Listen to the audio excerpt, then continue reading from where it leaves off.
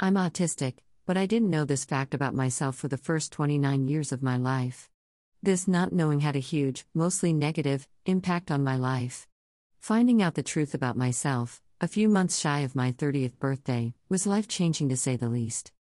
When I was first diagnosed, I may use diagnosed and discovered interchangeably moving forward, since I don't believe an autistic person must have a formal autism diagnosis to be autistic. I was mad at the world and stuck on the fact that I went so many years not knowing my true self.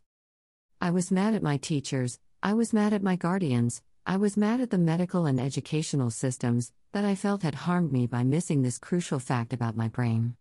I was pissed off that, instead of support for my differences, I had been shamed and punished, mostly by the school system, for being autistic for my entire childhood and most of my adult life so far. Because everyone around me, including me, assumed I was like everyone else, I was expected, and tried desperately, to perform and behave the way everyone else did. When I failed to hit the mark set by my peers, it resulted in repeated scoldings and teasings from kids and adults around me.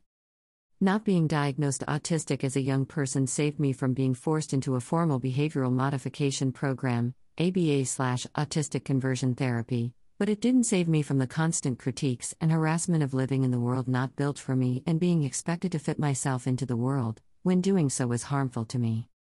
I, like many late-identified autistics, learned to hide and camouflage my autistic traits without any formal interventions because, though my guardians, for the most part, nurtured my neurodivergence at home, the world itself was very cruel and unaccepting of my differences that didn't seem all that different to those I was most closely related to.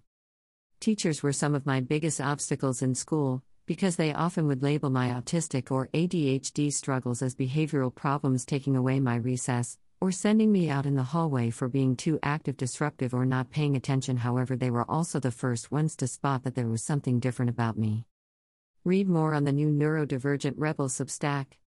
Subscribe on Substack and have your posts delivered right to your inbox. I will be offering both free and paid subscriptions, so there will be something even for people who don't subscribe monetarily. Sign up before my birthday, March 29th, and your subscription is 50% off for the first year as a thanks for being an early supporter. Please note, if you're a monetary supporter on another platform, I will be sharing these posts with you on those feeds. If you would like to just sign up for the free Substack content, no need to pay twice. Thank you all for your support over the years. With love. Lyric.